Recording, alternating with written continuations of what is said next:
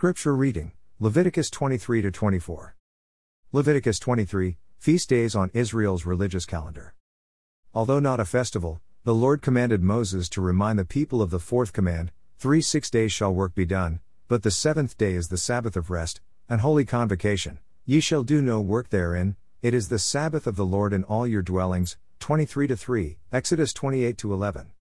Leviticus 23 6-41 itemizes the annual feasts Israel was to observe as a nation. The Passover, 23-5, commemorating the Lord sparing the firstborn and delivering the children of Israel from Egyptian slavery, was observed with the sacrifice of a 1-year-old lamb. On the following day after the Passover, the people were to observe the Feast of Unleavened Bread, remembering Israel's departure out of Egypt. Its observance lasted 7 days, and was a reminder of how swiftly the people had to leave Egypt.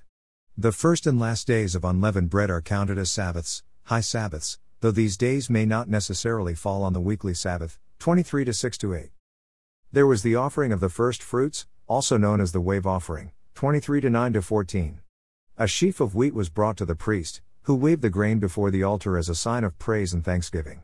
Accompanying the wave offering was the burnt offering. 23-12, the sacrifice of one male lamb, not more than 1 year old, the meat, or meal, offering. 23-13, and a drink offering.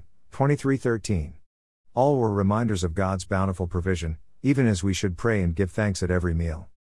Pentecost, meaning 50, also known as the Feast of Weeks or the Feast of Harvest. 23:15-22, Exodus 23:16, Deuteronomy 16:9, was observed 50 days after the Passover. Remember, 50 days after Christ's resurrection, Pentecost was the day the Holy Spirit came upon the Lord's disciples, whom he told to remain in Jerusalem to celebrate Pentecost. Acts 2. 2 loaves of wheat bread with leaven, 23:17a, were also offered as firstfruits unto the Lord. 23:17. Pentecost was observed with a burnt offering consisting of 7 lambs, 1 young bull and 2 rams, all without blemish of the first year. 23:18. There was also a meat offering, an offering of grain drink offering, and a sin offering of 1 kid of the goats, and 2 lambs of the first year for a sacrifice of peace offering. 23:19. Reminding the people, I am the Lord your God. The people were commanded to not harvest the corners of their fields, and leave them unto the poor and to the stranger, non-Hebrews, to gather. 23:22. The Feast of the Trumpets was observed the 7th month, on the first day of the month in the Hebrew calendar. 23:23-25. The Day of Atonement was observed on the 10th day of the same month. 23:26-32. Leviticus 16-17. The final feast on the Hebrew calendar was the Feast of Tabernacles. 23:33-41, and was observed on the 15th day of this 7th month. 23:34, the last day of the harvest. Each family would gather on the first day the boughs of goodly trees, branches of palm trees, and the boughs of thick trees, and willows of the brook, and live in the booths for 7 days. 23:40.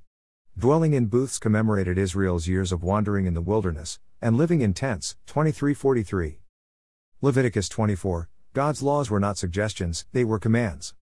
After rehearsing the laws and guidelines regarding the lamps, and the lighting of the tabernacle. 24:1-9, we are alerted to a judicial crisis that arose in Israel, and demanded the death of the offender. 24:10-16. The son of Israelite woman, whose father was Egyptian, was witnessed cursing and blaspheming the name of the Lord, a violation of the third command, and one demanding the death of the offender. 24:10-11, Exodus 20:17. Realizing the severity of the offense, Moses did not rush to judgment, but put the offender in ward, under guard, that the mind of the Lord might be showed them. 24:12.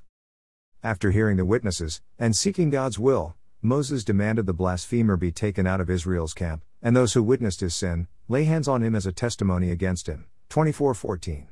The judgment was made that the blasphemer should be stoned to death. 24:15-16, and the children of Israel did as the Lord commanded Moses. 24:23. The law of retribution. 24:17-22. I close, reminding you God is merciful and just. A murderer was to be punished by death. 24:17-21b. A man who killed the beast that belonged to another, was to restore the same, beast for beast. 24:18. Injure or maim a man, and the law demanded you should suffer the same, eye for eye, tooth for tooth. 24:19-20. A closing thought, our world has lost its good sense of justice, and our judicial system has become a demoralizing failure. Too often in our society we find criminals are pampered, and their victims are left scarred, wounded, and frustrated with no hope of reprieve. Do you wonder why there is no justice, no fairness, in society? You need look no further than Proverbs 29:2. Proverbs 29:2-2 When the righteous are in authority, the people rejoice, but when the wicked beareth rule, the people mourn. Copyright 2021, Travis D. Smith.